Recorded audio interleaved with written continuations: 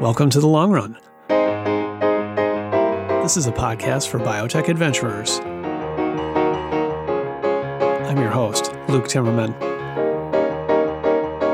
Today's guest is Colin Hill. He's the co-founder and CEO of Aitia. The company was founded back in 2000 and previously known as GNS Healthcare. The GNS part was short for Gene Network Sciences, which gives you some sense of what it was about. Aitia is a new name to reflect a new strategy. The company has undergone a big shift in the past year to focus on drug discovery and early development of its own novel medicines. Aitia is seeking to leverage deep wells of genomic, proteomic, and other omic datasets. When the data can be extracted from human samples, it creates what Aitia calls a digital twin. And it believes this type of human data will shed light on the complex networks of biology that sometimes go awry and lead to disease. For many years, Colin and his colleagues worked with partners, both large pharma companies and with healthcare payers, that sought to discover some useful insights in those large data sets for themselves. Aitia wasn't seeking to discover drugs on its own and move them along in early development and create value that way. Now it is. Colin came to this work with a background in math and physics, first at Virginia Tech and then at Cornell University. He took the entrepreneurial leap a little over 20 years ago at a time when the genomics boom and the first internet.com boom were on. He's seen fluctuations in the hype cycle and found ways to adapt the company so it could keep going. Over time, Colin and the Aitia team obtained access to more data sets and kept honing causal AI algorithms, which seek to predict disease and tell us what's going wrong mechanistically that is causing the disease. The proof, like everything in biotech, will ultimately be in the clinical data. But it has secured drug discovery partnerships this year with UCB and a second follow-on partnership with Servier. Now, before we get started, if you like listening to The Long Run, you'll love a subscription to Timmerman Report. This is where you can read my in-depth reports on the most interesting startups in biotech, my regular Friday Front Points column that concisely covers the issues of the week, plus insightful coverage of current topics from a rotating cast of contributing writers. Individual subscriptions are available on a monthly, quarterly, or annual basis. Group subscriptions provide a license to companies that have more than one reader, and you can get a discount that way. Go to timmermanreport.com and click on subscribe for more. And for sponsorship opportunities on this podcast, or to inquire about bringing me to your company for a speaking engagement, see my business representative, Stephanie Barnes. Go to timmermanreport.com and hit contact.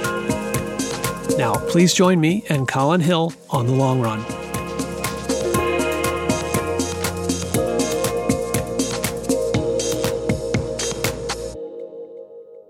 Colin Hill, it's great to speak with you. Welcome to The Long Run. Thanks, Luke. Great to be here. So I really want to dig into your work, your life's work, really, in personalized medicine. You've been working on this for 20 plus years and seen a lot. So I think you've got some great stories to tell. But let's just start off with a little bit about you and how you came to this work, all the way back to the beginning. Where did you grow up? So I grew up in Ontario, Canada, born in Toronto and grew up in smaller cities west of there, Oakville, Ontario, Sarnia, Ontario, right on the border with Michigan, and then London, Ontario, where I left home at 16 to live at a tennis academy in London, and I finished high school there. Wow. Okay. So how did your family end up in Canada? Yeah, so my parents are from Antigua in the Caribbean, and they came to Canada in the late 60s or so, first to Montreal and then to Toronto. And, Antigua is a great place, especially in the winter, but it's a small little island nation of 70,000 people, so not a lot of opportunity to do things. And so my parents braved the cold and came up to Canada. Antigua is a British colony, and So Canada was a little bit in between America and Britain, and so that's where they ended up. So that's why I was born there and grew up there. Okay, so they're immigrants, and so what kind of experience did you have growing up in Ontario? It was a great place to grow up. Very safe, typical childhood. I had an older brother, younger sister. Was always pretty active, into lots of sports, soccer, and then ultimately tennis. And tennis became a big passion. But ultimately, I was also really into math and science and philosophy and the big questions about why we're here and how things work. And surprise, surprise, I was a big science nerd as a kid, but also pretty active and being out and about in the community and playing sports and whatnot. How did you get hooked on math and physics?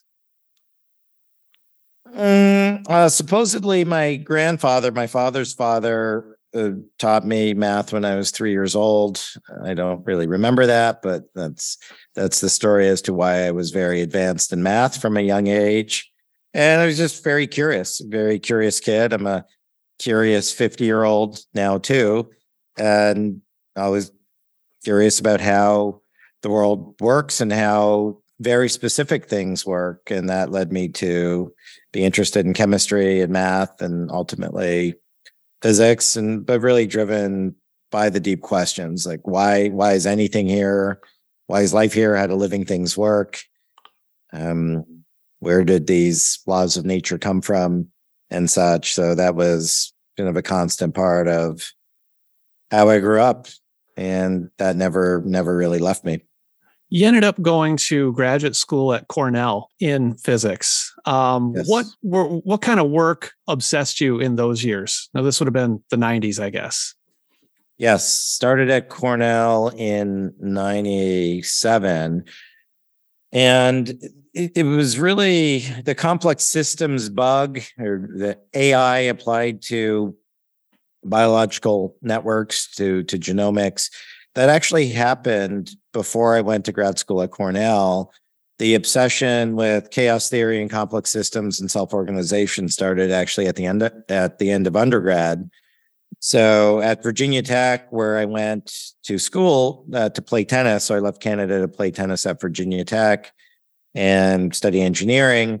That ended up turning into a more of a focus in physics, and I did some undergrad research and published some work in non-equilibrium phase transition. So the area within statistical physics that was still emerging, where the laws of entropy maximization and energy minimization don't apply to figuring out how systems are going to behave. And that led to my interest in the applications of this kind of complex systems physics and computing to biological networks and gene networks. And I went to work for Stu Kaufman at the Santa Fe Institute in 96. He was one of the fathers of mathematical biology and chaos theory. And that's when I started applying the tools of statistical physics to gene networks, building on some work that Stu Kaufman had initiated back in the late 60s and 70s. And so, and then after a stint at McGill in Montreal, by the time I got to Cornell, I was pretty steeped in this rather strange world of theoretical biology and systems biology and the like. And at Cornell, I was starting off with a focus in more traditional non-equilibrium statistical physics and solid state physics. But after being invited to give a talk near Barcelona, Spain, and Sitges, Spain in 98, that's when the connection of this prior work I was doing in math models, computer models of gene regulatory networks, started to intersect with what was happening in the world of genomics. The genomic revolution was well underway. DNA chips had been invented. And so it was starting to put this theoretical biology work into context, with then the big idea being, could we marry the two together? Could this kind of paradigm of creating computer models of the interactions of signaling pathways and gene expression networks that control the behavior of cells and disease, could that be married married with the new mountains of data that were going to be coming both at the DNA sequence level and then the measurement of the activity of all the genes at the same time versus the one by one that RT-PCR provided in the past. And of course, this was all happening under a backdrop of advances in large-scale supercomputing driven by Moore's law. And so it was in 1998 that the big idea that led to GNS, now Aitia, was formed. Really the idea that could we now use these large quantities of genetic and genomic data with clinical outcomes to start to reverse engineer the underlying hidden circuitry of disease. Because if we could do this, it was going to change everything. And while, in the late 90s, in the early 2000s, there was a race heating up on the genomics end and bioinformatics side to now map the whole genome and to discover novel targets for various cancers and Alzheimer's and lots of diseases. What was clearly then missing from my perspective was a systems view and a systems approach to the process. And that's really where the idea of, okay, could we now launch a company to really marry this kind of theoretical gene network modeling approach that I'd been doing for a few years based on work of people like Stuart Kaufman and Leon Glass and others. Could we now marry this idea of systems biology and biosimulation to the emerging world of genomics and genetics and early applications of AI to now help to reverse engineer the hidden circuitry of human disease, that hidden 95%. This is really early days. This is even before that first draft of the Human Genome Project was complete. And, computers were nothing like they are today. Do you ever sometimes think you were maybe a little too far ahead of your time?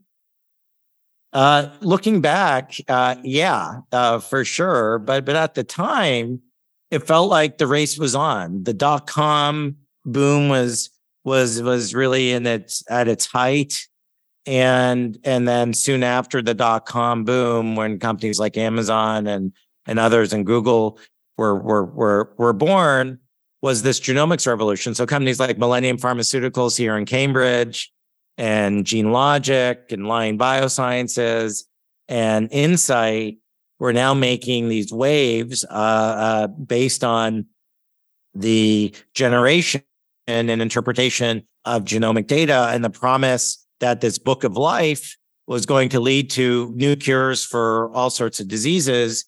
So from my perspective as a PhD student in the physics department in the woods of Ithaca, New York, where Cornell was, I felt like, boy, we were maybe behind. That all these companies that were raising all this money, and these companies were doing deals in the hundreds of millions of dollars with big pharma around the discovery of novel targets. So at the time, our view was we had to hurry up and get on with it because the race was on. And to the point that I left the PhD program at Cornell, I was in the last year of it. I'd done completed most of the research. And then the person who became the co-founder of the company, Ali Khalil, we were friends in grad school. And so the two of us, along with some other friends, launched this company. And we really didn't know what we were doing in terms of forming a company, but we knew the science. And as I said, I was convinced the race had started and we were behind. And so we jumped in with both feet. Colin, you're coming toward the end of your time in graduate school in physics at Cornell. You obviously could have done a lot of different things with this background in math and physics, creating predictive models. I imagine you probably had classmates doing, theoretical physics in academia, or maybe going off to Wall Street or management consulting. You probably could have made a lot of money doing something else. What was it that really made you want to become an entrepreneur? Look, it's a great question, and yes, that's exactly where my fellow grad students were going. They were going to places like Goldman Sachs. The person who would have been the obvious other co-founder of the company, because we were doing research in this field together, went to Goldman Sachs. A bunch went to McKinsey. Why start a company? I mean, one is I saw the best and brightest going off to Wall Street or consulting because they didn't want to take the vow of poverty and do postdocs here, there, and everywhere in physics. So that was one. But number two, I would have been happy to stay and do this in academia, but it was also rather clear that things moved pretty slowly in academia, and to build what we needed, it seemed clear to me we needed to raise money to attract and keep the best and brightest in this area, and we had to build stuff. We had to build stuff, that software and technology that was probably not going to be easy to be done with government grants and on academic timescales. And don't forget, this was the height of the dot-com boom, and then the following genomics boom. And while Ithaca, New York was neither Silicon Valley, where Stanford was housed, and it wasn't the Harvard MIT enclave of Kendall Square, Cambridge, or Harvard Square, Ithaca, Cornell was in the boonies, but still the excitement around what was possible with the efforts of the dot-com world and genomics were very clear to me. And it seemed like starting a company, becoming an entrepreneur was the best path to execute this big vision. And I knew that I did want to have real impact in the world, that I didn't want to just keep doing theoretical biology and this theoretical physics applied to biology. There was the so what question, and the so what even from the point of view of my mother, right? Could this matter? Could this matter not theoretically 50 years from now, but could this matter now in impacting people with disease? And I was convinced it could. And seeing one of my advisors develop lung cancer in her early 40s, the first female professor of physics at Cornell, and I'll never forget being at her funeral and seeing Nobel Prize winner after Nobel Prize winner walk in. And, the mandate of physics is to be able to understand everything from the smallest of the small to the biggest of the big and everything in between, both theoretically and experimentally. And we happen to sidestep living things. We say, oh, that's a living thing. That's biology. We don't need to touch that. And the question is, well, why not? Why can't the tools of complex systems physics, statistical physics, out of equilibrium, apply to living systems and figure out how genes and proteins interact to cause the self-organization of cells and disease? And that was the conviction. Until this point, around the turn of the 21st century, we didn't really have the tools to collect, to even generate a lot of this data, the omic data, genes, proteins, metabolites, all these things that contribute to the system. So you're looking at this and thinking, okay, we're going to fill in a lot of the blanks here. We're collecting tons and tons of data. And computing is getting better, faster, cheaper. So you can imagine a path forward in which you really fill in this map of the human biological systems. That's right. That's right. It was clear. I mean, while the data was still emerging, right, the technologies had just been invented that could now do high-speed, large-scale DNA sequencing, thanks to people like Lee Hood and thanks to even another grad student at a Cornell named Steve Turner, who started PacBio. It was still, it was clear where the trajectory was taking us, and the opportunity to now be able to turn that data into filling in the map of the system was palpable. And having spent a lot of time in grad school making models based on the literature, on the small number of systems we understood, like the cell cycle, like circadian rhythms, like apoptosis, like various metabolic pathways, it was clear that was just simply not going to cut it. and that we needed to think bigger and really approach this in a hypothesis-free way, because we were estimating that the total amount of circuitry known was maybe 5%.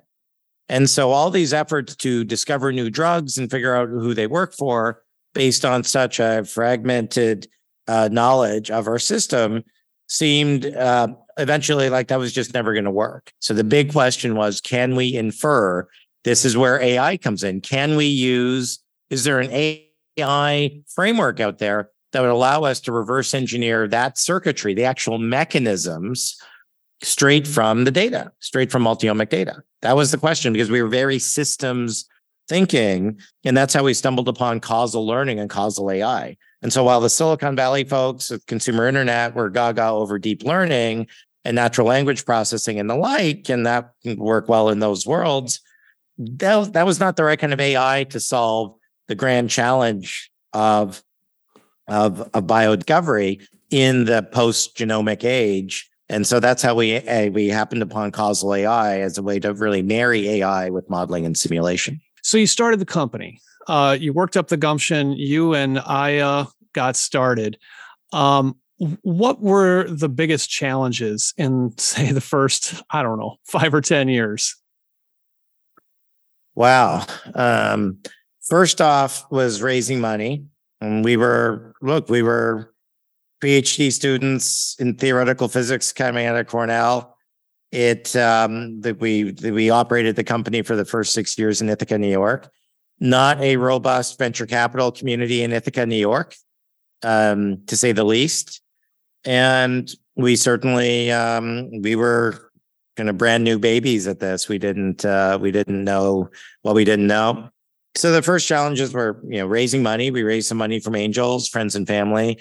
We then started applying for and winning a number of government grants. So for the first number of years, we probably brought in more money from government grants than we did revenue from pharma partnerships or equity money from investors. And then one of the big questions was, well, what's the business model? We were very clear on the science we were going to build. It was very clear we didn't have the data. While the data was coming, that data was very slow to come. The supercomputing power was advancing nicely. But then we also had to figure out what were we going to sell, right? We weren't at the beginning kind of with the view that we were going to use this technology to make drugs ourselves. I mean, that was one of the thoughts, but that seemed like a pretty far stretch. We also weren't really convinced that we wanted to be a software company. We wanted to be involved in the science. We needed to be involved in the science. The science was very, very new.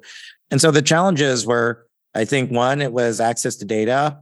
And two, it was access to computing power. And I'd say three, it was really figuring out the business model and what was going to work and how did we partner with pharma, bringing something that was so new and so cutting edge to a community that was, I would say, pretty traditional when it comes to math and computing and data. So we were always the strange people, right? We were the biotech folks that looked like we had two heads. Why would anyone want to use AI and math and data to try to solve these problems? And so those were, I'd say, the big early challenges. People called this in silico drug discovery. Yeah, that's right. Yeah. And so modeling, but we didn't really have complete models, as you say, of the networks or even a full cell. So you're going with what you had, this, call it partial data set, I guess. You had this AI system, which was yours. And it was focused on what causes disease, figuring out the causality rather than just happenstance or correlations. What can you talk a little bit about what you were building and why you thought that would be useful? Yes. So we were building really the world's first causal inference engine because we absolutely knew how to model and simulate large complex systems. That's where we came from. That's where we grew up within the Cornell computational physics department. But here we didn't have the blueprint. We didn't have the equations to simulate. We didn't know how the genes were connected to each other and connected to various gene products and the clinical outcomes.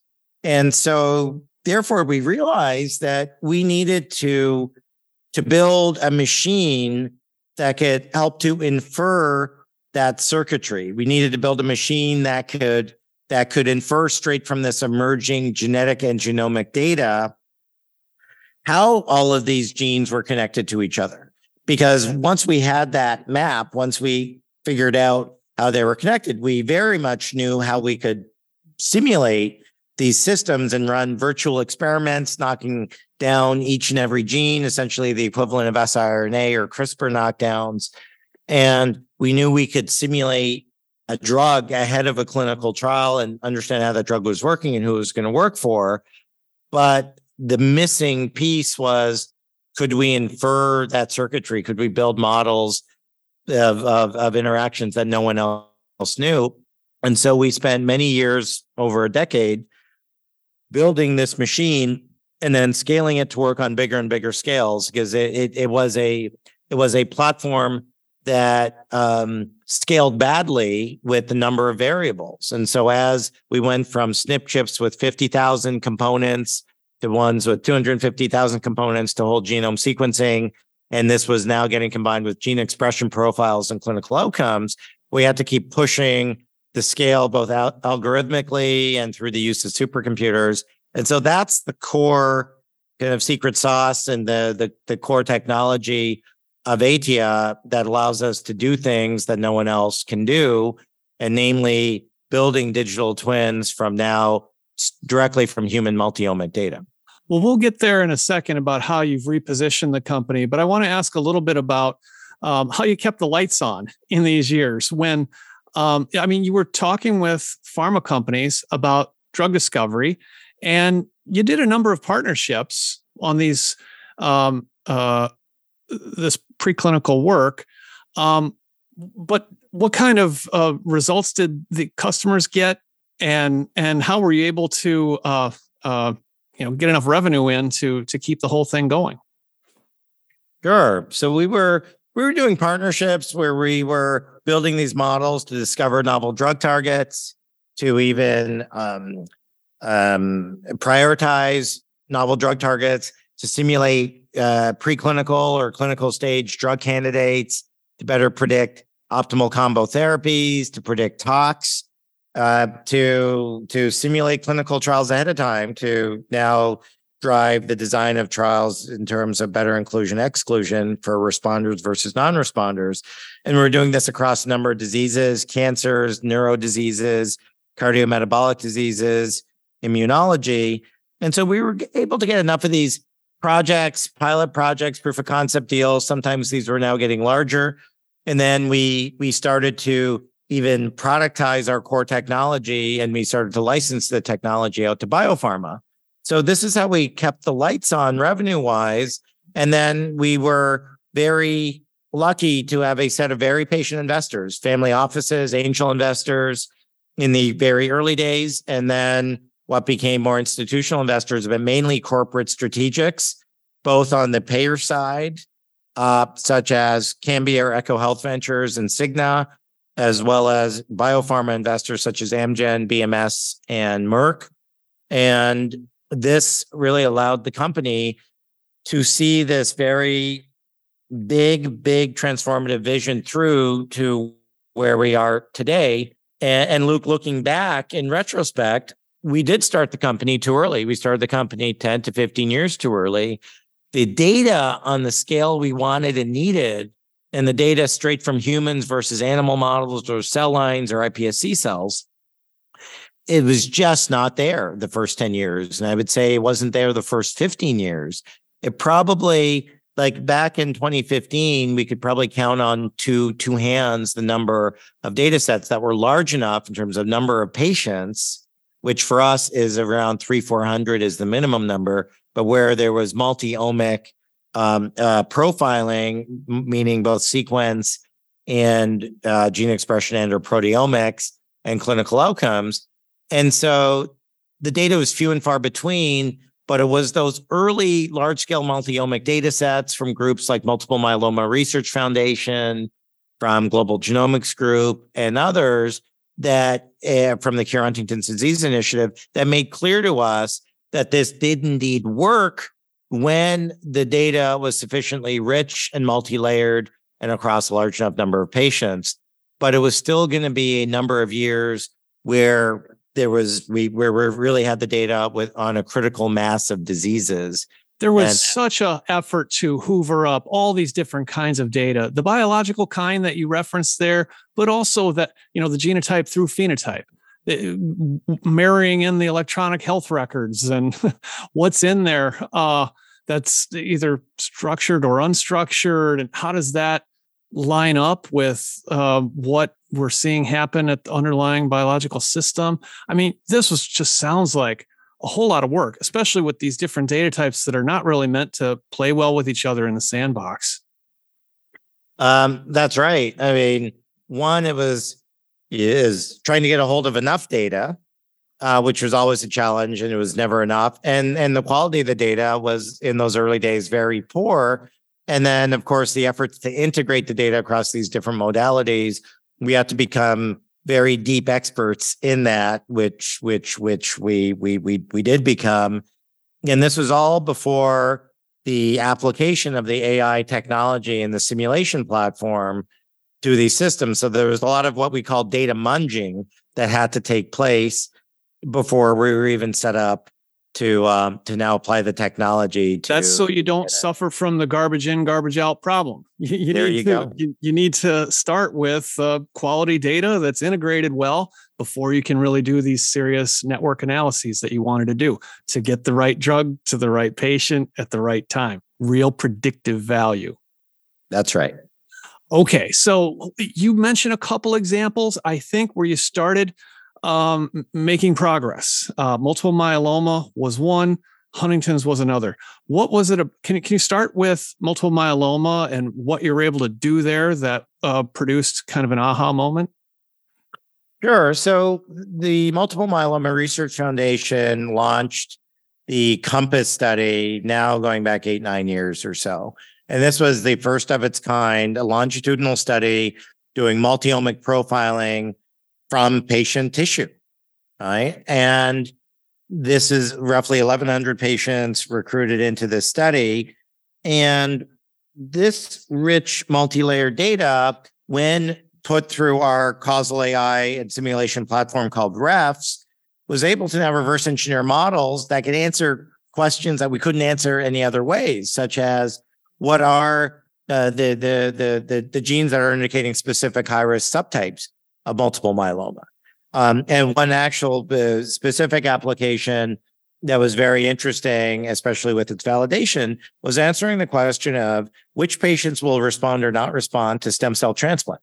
Because this is a very invasive type of treatment. It's also very expensive at $400,000 or $500,000 per, and there's a fair bit of side effects. And patients would rather not have a stem cell transplant unless they know it's going to work.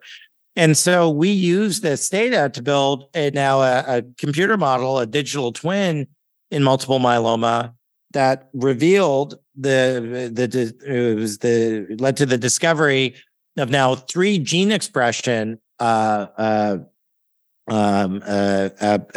components that were now predictive of who is going to respond and not respond to stem cell transplant with roughly a 20-month progression-free survival benefit. So this was a really big deal that we made this prediction.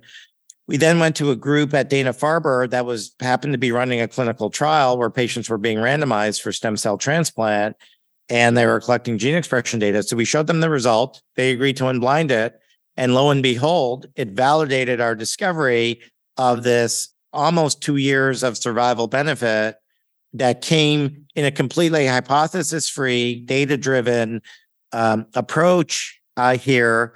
And so this kind of post hoc validation was really the closest thing we had at the time to really a prospective sort of clinical trial. And so that was a big deal for us and our partners. And then we're able to follow up those kinds of discoveries and validations really at a faster and faster clip. And that was, I think, very much being driven by further advances into our own technology platform, running on bigger and bigger supercomputers. But then, of course, bigger and richer multi-omic human data. If you like listening to The Long Run, you'll love a subscription to Timmerman Report. This is where you can read my in-depth reports on the most interesting startups in biotech, my regular Friday Front Points column that concisely covers the issues of the week, plus insightful coverage of current topics in biotech from a rotating cast of contributing writers. Individual subscriptions are available on a monthly, quarterly, or annual basis. Group subscriptions provide a license to companies who have more than one reader. Go to timmermanreport.com and click on subscribe for more. And for sponsorship opportunities on this podcast or to inquire about bringing me to your company for a speaking engagement, see my business development representative, Stephanie Barnes. Go to timmermanreport.com and hit contact. You made an accurate prediction, and that prediction could be used in treatment of patients to save them and the system some time and money and heartache on a type of treatment that probably wouldn't work. That's right. And get them to a treatment that would work. So it's also lives being saved with these kinds of discoveries. And so that was one of the first big examples of that in our application. But then it was followed up on in a number of diseases: Alzheimer's, Huntington's, cardiovascular disease, in particular atherosclerotic disease. And so I think one of the hallmarks of the company was we were more focused on doing the work, improving the science and validating it. I would say that Aitia was less caught up in some of the hype cycles that were occurring as sort of AI and data-driven methods were starting to become more popular here. And whether it was sometimes to our detriment, sometimes to our benefit, but we've continued to kind of keep our heads down, toiling away in the coal mine, so to speak, to really validate and prove to ourselves first and foremost, and then to our partners, that these approaches actually could solve the big problems. And I think that approach and that culture has served us well. You focused on the science. And you've worked with partners who may use that, whether if you're a biopharma company to guide drug discovery or clinical trial selection of patients who are likely to respond, or you also went to payers for a while, or I don't know if you still do. What were the payers getting out of this? Right. So we were so early in the whole big data and AI thing that as we sort of got tapped on the shoulder, first by pharma commercial, as first Biogen around Avonex and the creation of treatment algorithms, and then Medco, and then working with Aetna, developing a metabolic syndrome platform that they still use today for self-insured employers in the wellness area. We were solving the problem of, can you better predict who high-risk members are going to be? Can you predict which interventions are going to work for which members, and can you even predict which physicians, what sort of patterns of practice are going to lead to better outcomes, a lower total cost of care? So we were going to solving those big key problems for payers. We don't do any of that anymore. We don't do anything with the commercial side of pharma, and we do not work in just a fee-for-service way with pharma anymore. And this was the change that really occurred in the rebranding of the company from GNS Healthcare, to Aitia, which really first started with a focus on specific diseases and creating digital twins from multi-omic human data. And we launched that really initiative back in 2020, right as the pandemic was kicking off, starting in multiple myeloma, and then going to prostate cancer and Alzheimer's and Parkinson's. But then over the last, let's say, 6 to 12 months, the company really started moving more and more in the direction of generating its own drug discovery programs. And over the last 6 months, that got solidified as John Maganori came on as chair of our board, as we realized that partnerships with preclinical CROs could enable us to extend our reach, to close the loop of wet lab validation ourselves, not just depend on our pharma partners for that, and that we could also create our own drug candidates, or at least early chemical or biological matter against these breakthrough targets we were now starting to discover again and again and validate again and again. Completely unprecedented biology that was cross-validating across multiple human-derived digital twins. And so that all led to the rebranding of the company to Aitia. Okay, so this is a pretty big strategic shift here. You're going to become a drug discovery and maybe even drug development organization with more wet lab capability. You've decided there's a lot of things you're not going to do anymore, and you're going to go all in on these predictive models to help guide drug discovery for yourselves and for your partners. Is that the birth of Aitia? That is correct. That we look, I was hesitant and resistant to making this move, even going back 4 or 5 years ago. We were approached by heads of R&D of a few pharma companies and various VCs who knew us and had sort of confidence in the technology versus some of the newer companies that were popping up here and there. And they saw us as having proven technology. But the reason why I was resistant to making that move 4 or 5 years ago is drug discovery is its own world, its own sport, whether small molecules or big molecules. We knew nothing about it. We had our work cut out for us in building these transformative platforms of digital twins for multi-omic human data and causal AI. And so I was of the belief that we needed to stick to our knitting because we didn't have enough data then to really transform and change the probabilities of success and really get to that much deeper understanding of the mechanisms of disease biology. And so we did not pull the trigger on that move 4 or 5 years ago. And even in the last 12 to 18 months, still resistant to that, even as pharma was inking these multi-$100 million deals with other AI drug discovery companies. And so what changed? Why did you change your mind?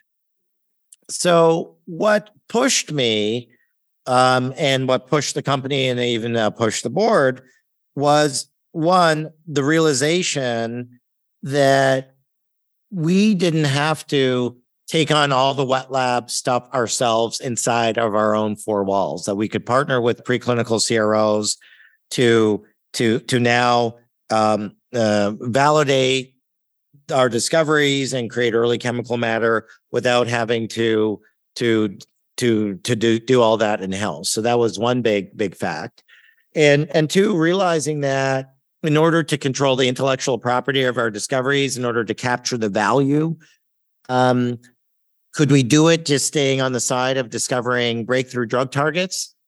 My optimism for that eventually kind of gave way to the realism that we needed to control the process. We needed to show that end to end.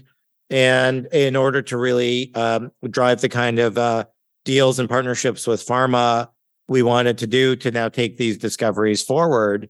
And certainly with the experience and encouragement of someone who's been there and done that a number of times in John Magnori, that was really enough for us to cross the Rubicon and become the newest AI-driven drug discovery company, at the same time being really the first AI company in the space. And so that was our long run to get to where we are today with, I think, the most disruptive and most kind of validated technology being brought to bear. And the fact that we're kind of starting from human multiomics, not animal models, not cell lines, not iPSC cells, and certainly not the scientific literature.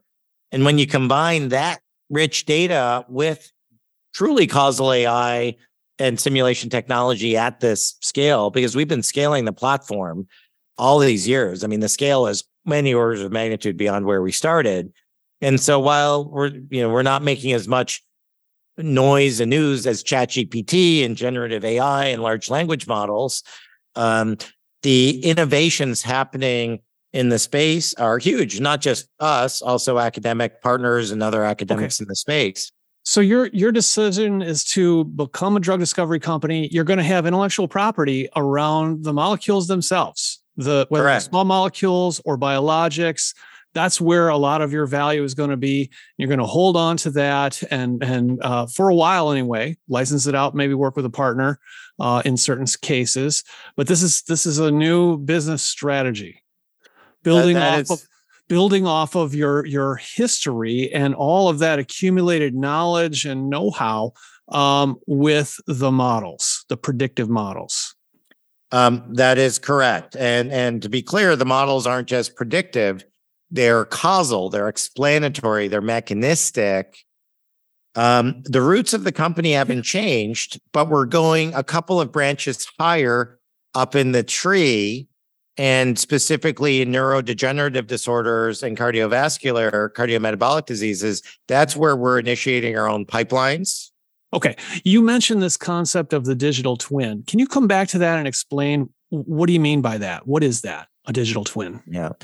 So a digital twin, and the concept has been around for some time, and even it derives from other industries. So in Silicon Valley, in the semiconductor industry, they make digital twins of the computer chips so that they can optimize the chip design computationally at a scale and speed that you just couldn't do physically. And that's a standard way things operate. The same is true in the aerospace industry in terms of jet engines, right? Why are we so comfortable flying all over the place? It's because these computer models of airplanes and of jet engines have been tested billions of times in all sorts of scenarios. And we have not had that in the world of biopharma until now. Yeah, when Boeing runs a test flight, it's a mere formality. They know it's going to fly under all these different circumstances based on the computer models. That's right. That is right. And you could say, look, the complexity of those systems and a computer chip, it's big. It's more than the number of genes and interactions we have in our cells and in our tissue. And so why can't we predict it? And of course, the answer is we don't have the blueprint. Right? God didn't hand us a blueprint to use in case we ever got sick. And so we've only been piecing together this blueprint, really gene by gene, protein by protein for the last 70, 80 odd years. And we are still at the starting point for the most part. And we're lucky if we know 5% of that circuitry. And so a digital twin, a Gemini digital twin, as we define it, are now a computational representation of disease that's capturing a critical mass of the genetic and molecular interactions that are driving clinical outcomes. That's what a digital twin is. So other people mean different things by it. Our digital twins are molecular. They're from the genes up. And that's why they are so powerful, is because they now have the ability to both predict and explain why to predict and discover completely novel targets that no one's ever seen before, and to do this computationally, right? Is this a generic standard model for something like multiple myeloma or Parkinson's based on an average of patients, or is this like capturing patient level data and predicting whether something will work for an individual patient based on their own samples? Yes, a great question. So these digital twins are at the level of individual patients. So the genetic and molecular and demographic variation defines patient by patient by patient. And so these digital twins really are at that level of resolution, and that's a key part of their power. Okay, so is this part of what you would say you're doing that's different from the other AI for drug discovery companies that have been out there making a lot of noise for the last, say, 5 years? Yes. No one else in the space is directly reverse engineering the hidden circuitry of disease straight from human, not stem cells, not animal models, straight from human multi-omic tissue, right? And getting all the way to mechanisms. And so this is absolutely what distinguishes Aitia from every other company on the planet and from the couple of biopharma companies that are attempting to sort of roll their own in terms of causal approaches. So you've got your access to samples, whether it be multiple myeloma or these other disease areas. This is where your history of partnerships, people are willing to hand over these precious samples for you to generate all the data you need to feed your model. Well, to be specific, we normally the partnerships involve the actual molecular and multi-omic data. So our partners are doing the profiling from the samples, and then we work with them to get access to the data to now build and reverse engineer these digital twins. We've struck over 20 of these partnerships, and we have a very active effort of adding more of these partnerships for multi-omic human data. Now, what sort of early results do you have from these partnerships that give you the confidence, like that you're going to have, hopefully, a higher probability of success? Yeah. So one of the examples that I think is very characteristic of what we're doing here is in the area of Alzheimer's. And in Alzheimer's, and we initially even started off these efforts with working with a couple of pharma companies, first Janssen, then Merck, but now we've taken this well further on our own. And this is now building digital twins from several different multi-omic human data sets. One is longitudinal blood. It's the ADNI data set. Another is AMP-AD, which is postmortem brain tissue. And now a third is AN-MERGE. And then a fourth that is now starting is actually the GAP biohermes data. But we've already now made digital twins from those first three. And then we use these digital twins to simulate knockdowns, to simulate CRISPR or siRNA knockdowns across the whole sets of models to discover novel targets that were affecting one or more clinical outcomes in a significant way. And so we discovered a number of targets from each of these three different digital twins from different organs and different patients. And lo and behold, the amount of overlap we saw with some of these novel targets between all three digital twins was mind-blowing, truly mind-blowing. And some of these targets, when you go and look to see where they are relative to some of the known components, some of these were just directly upstream of some of the tau proteins hiding in plain sight. Some of these directly impacting ApoE4 and lipid transport and lipid metabolism.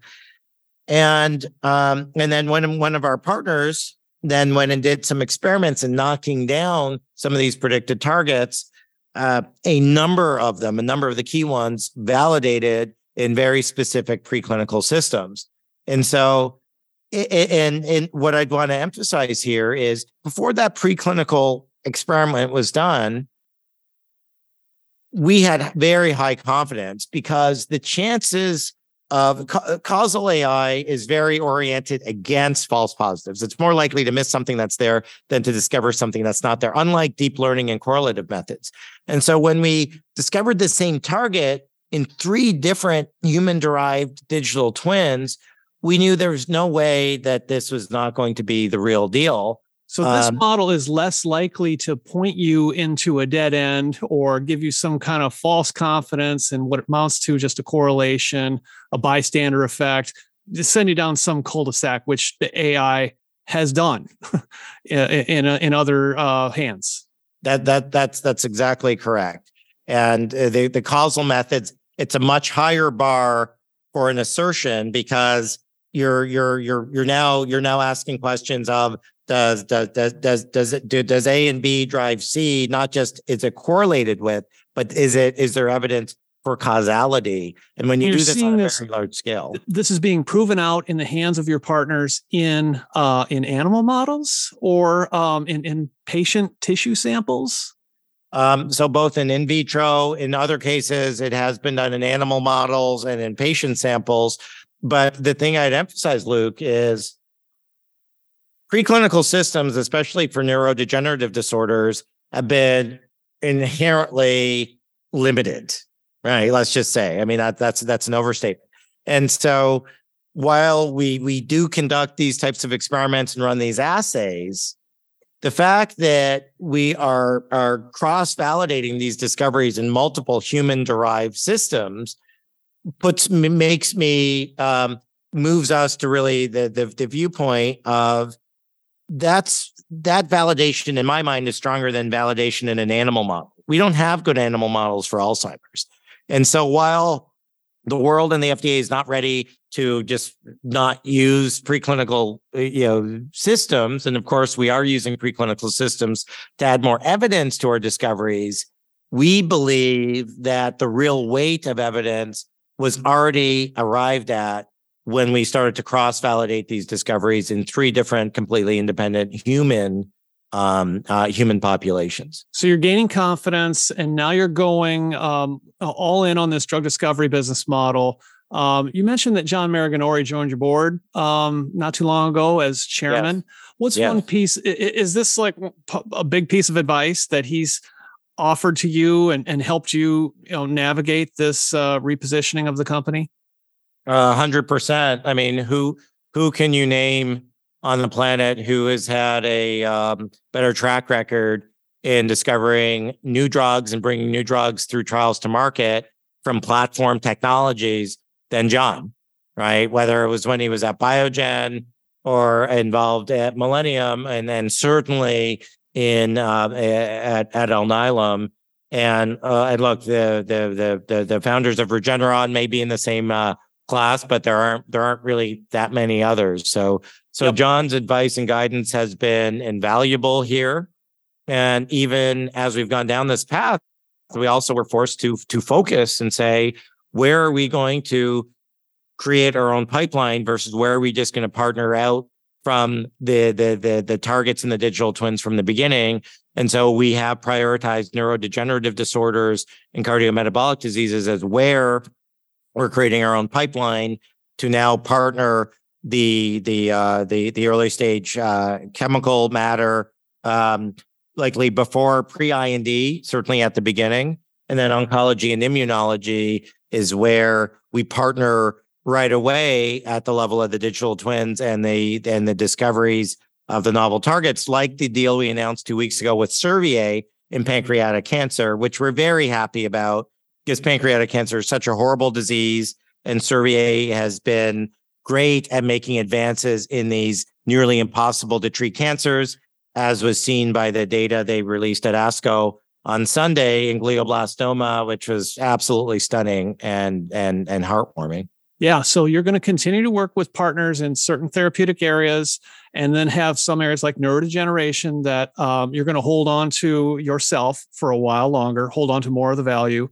Yes. So you're going to diversify your risk profile across these areas.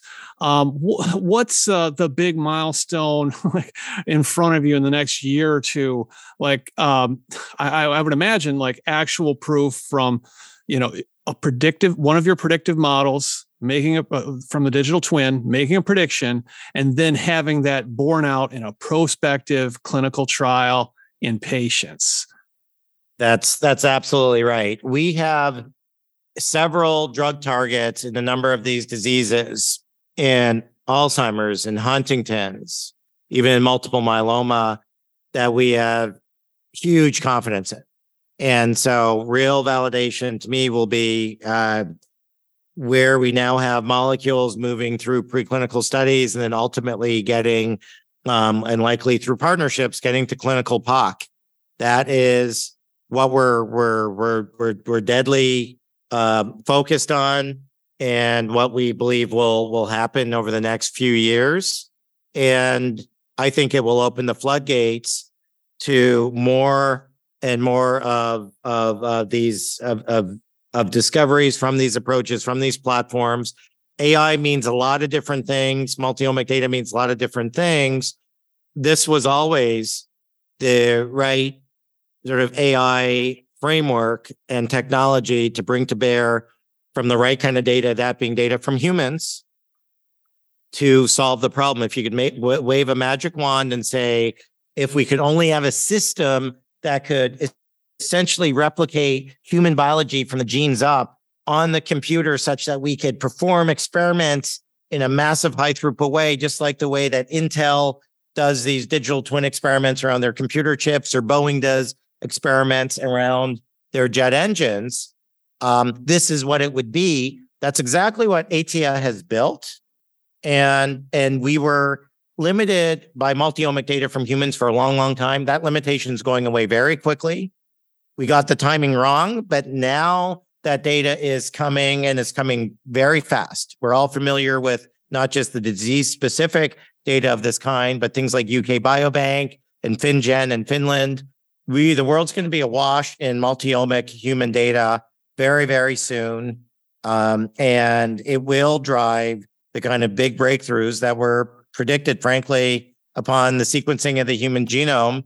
And of course, those discoveries, it's a long time coming, but it's not that that optimism was wrong back in 2000, 2001, just that the timing was off. Right. But that data explosion, it's here. All those different levels of data that you reference, it's here.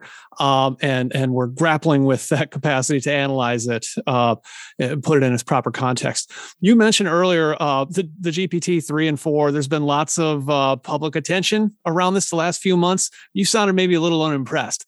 What are your impressions of the generalized AI that's out there in the wild now, and how useful that might be in the hands of the biopharma industry? Yeah. Look, to be clear, I think the developments in generative AI and ChatGPT-4 are fantastic, right? I think they're fantastic in their context, right? It's learning from human knowledge. It's learning from the internet. And within that space, it's doing amazing things. And it's either telling us that humans weren't that interesting and smart and creative to begin with, or it's just simply amazing that it's able to do things that we thought were our domain. For people that have been in AI for a long time, and people like me who are have been in the camp of strong AI, meaning that we believe humans are wet computers, I would say it's not so surprising that we have ChatGPT-4, right? And one could say, I thought it was going to be here earlier. And that is now computers reasoning in the world of existing knowledge, right? So it's like NLP, natural language processing on steroids. Fantastic. What I really care about and what I'm really interested in is AI to discover new knowledge that humans can't do. And we're dealing with systems. How many components do we have in our bodies on a molecular level?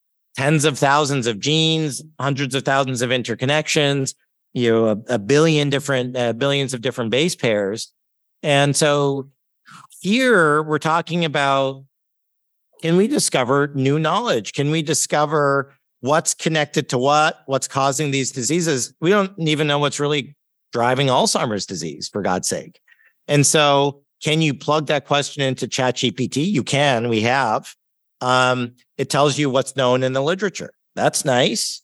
We are exploring more sophisticated uses of large language models to better define endpoints, to better group variables. And we're going to look for some game-changing applications of it. But if LLMs are going to play a big role here, I think we're going to be the first to exploit it. But I think it's going to be in a marriage with causal approaches. If it's drawing on the scientific literature, that's often incomplete and misleading in some cases. It doesn't have all the raw data. I mean, these systems, they depend on the data, the underlying data that you feed it in the first place, that it's high quality, that it's integrated, like we talked about earlier. And so, I mean, this is something that I've talked about with other AI for drug discovery companies. You've got to start with the quality data and link it in order to get you to any sort of insights that are useful for new therapeutics. Yeah, no, that's right, Luke. And I do want to emphasize, look, I'm friends with the founders and CEOs of some of the other AI companies. I applaud what they're doing. I just think our framework and our approach to this has some inherent advantages. And then I'm sure we're also missing some things too. Well, you mentioned your co-founder, Aya Khalil. She left a few years ago, go over to Novartis, and now I think she's at Merck. So she's working on, implementing some of the various systems that are out there to try to improve what Merck does now in its drug discovery. Have you stayed in touch with her, and has that helped you think about like solving the most relevant problems for large pharma? Absolutely. I and I worked together for 20 years, and even before that, we were friends in grad school. So that connection will always be deep and strong. Her and I actually had lunch just a couple of weeks ago, and look, she's thrilled about the path we've taken, about the rebranding and our efforts now to launch drug discovery programs. And in fact, look, Aitia was a big part 4 or 5 years ago when we were tempted in doing this. I was a big part of pushing that, frankly. So she, now with her experience inside of 2 of the biggest and best pharma companies, she's kind of that much more convinced that this is the right path to go down in creating molecules from the breakthrough technology. And so, no, she's our biggest cheerleader.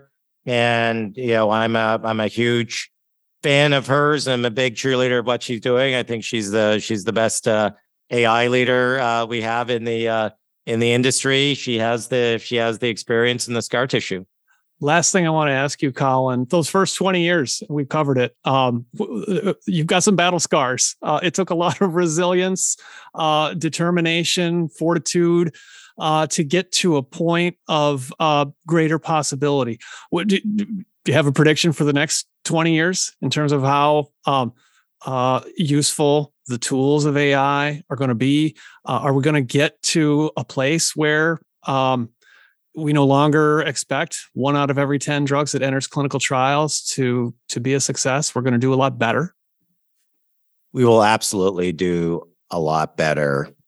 We will cure some diseases. I don't use that word lightly or easily. I try to avoid using that. But we will end up with very effective therapies for a lot of diseases that we struggle with today. These systems, they're complex. They're very complex. They're interconnected, but they're not infinitely complex. Like, I come from a tribe of people, and I don't mean Antiguans and Canadians. I come from a tribe of people called physicists and complex system scientists that have created and applied technology and mathematics and data to solve very complex systems in other domains. And it will work here. There's not special. I mean, there's not just a ghost in the machine that's going to keep us from unraveling the true complexity of human disease. We will get there. These systems are fascinating. They're layer upon layer of complexity. But the code will be broken. It will be broken enough such that we will very much change the discovery and clinical development paradigm, and we will change how patients are treated. And we will look back on where we are today and think, oh my God, I can't believe we just didn't know X, Y, and Z. And so I look forward to that, Luke. And it will take a village. It will take all of us. We are not trying to do it on our own. We very much will be looking to depend on our big pharma partners to take these drugs into the clinic and to market. We depend on our data partners to keep on providing that data. We depend on our CRO partners to develop the molecules against our targets on our behalf, and we depend on the patients for it's their data that's powering this up. It'll happen. It's a matter of time. Whether it's 10 years or 20 years, or hopefully within our lifetime. Or even 5 years, I think we're going to see some pretty dramatic changes. Awesome. Colin Hill, thank you so much for joining me on The Long Run. Thanks, Luke. Thanks for listening to The Long Run, a production of Timmerman Report. Pedro Rosado of Headstepper Media was the sound editor. Music is from D.A. Wallach. See you next episode.